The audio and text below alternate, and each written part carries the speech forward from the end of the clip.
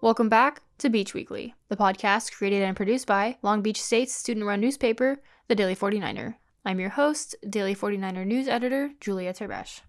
Check out our content at daily49er.com, where you can read campus and Long Beach-related news, sports, arts and life, and opinions, as well as all our multimedia content, including more podcasts, videos, and photo galleries.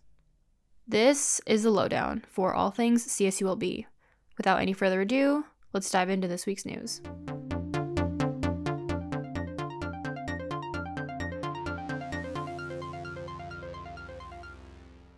Long Beach State was one of many developments built on top of Pavungna, a 22-acre plot of indigenous land once spanning 500 acres.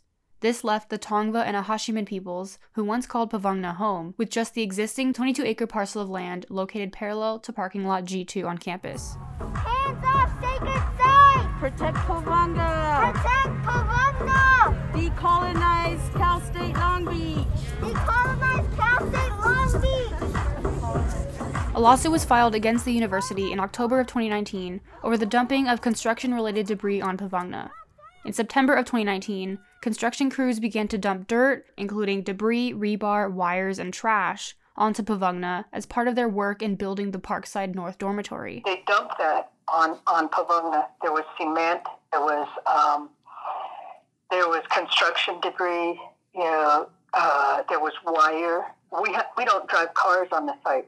It's a burial site. There are ancestor remains on the site. It's a protected site. That was Rebecca Robles, culture bearer, also known as an elder. Robles' mother worked to preserve sacred sites and started the Ancestor Walk and annual ceremony and pilgrimage 23 years ago to honor the history and culture of the indigenous communities who have been native to California for thousands of years. Campus officials notified the Native community on Thursday, November 19th, that it would cease any further dumping of dirt on the sacred site. We started to file an injunction, but the university voluntarily stopped. Our injunction was going to be filed on Friday, and they notified us Thursday that they wouldn't dump any more soils on the site. The lawyer representing the Native community received confirmation on Thursday, November 19th from the university's lawyer that CSULB had agreed to stop dumping construction materials on the land, so the injunction was never filed. However, the original lawsuit remains ongoing. Read more about Pavungna at daily49er.com.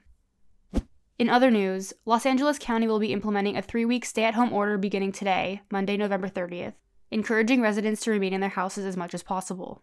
This comes after LA County saw a spike in coronavirus cases during the Thanksgiving holiday. According to Los Angeles Public Health, the order will remain in effect until December 20th. Residents are advised to refrain from non-essential activity, wear face masks when outside, and exercise social distancing when in public. This was announced Friday and comes after LA County implemented an overnight stay-at-home order from November 21st to December 21st, limiting non-essential activity during the hours of 10 p.m. and 5 a.m. to prevent further spread of the coronavirus. LA Public Health confirmed Friday that the county has seen 4,544 new cases and 24 new deaths, with a 5-day average of 4,751, according to the statement. Los Angeles County decided on November 17th that if this average were to increase past 4,500 cases, or if there were over 2,000 hospitalizations per day, an updated health order would take effect. According to the statement, the county currently has 1,893 individuals hospitalized for COVID-19, 24 of whom are in the intensive care unit. This compares to 747 individuals hospitalized on October 27th. The new health order is intended to protect both county residents as well as essential and emergency workers from further exposure to the virus.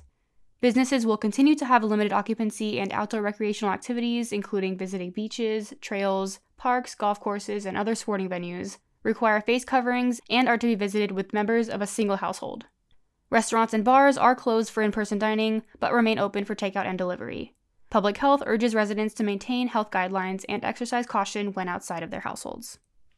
That wraps things up for this week's episode of Beach Weekly. Be sure to check out our latest content at daily49er.com. I've been your host, Julia.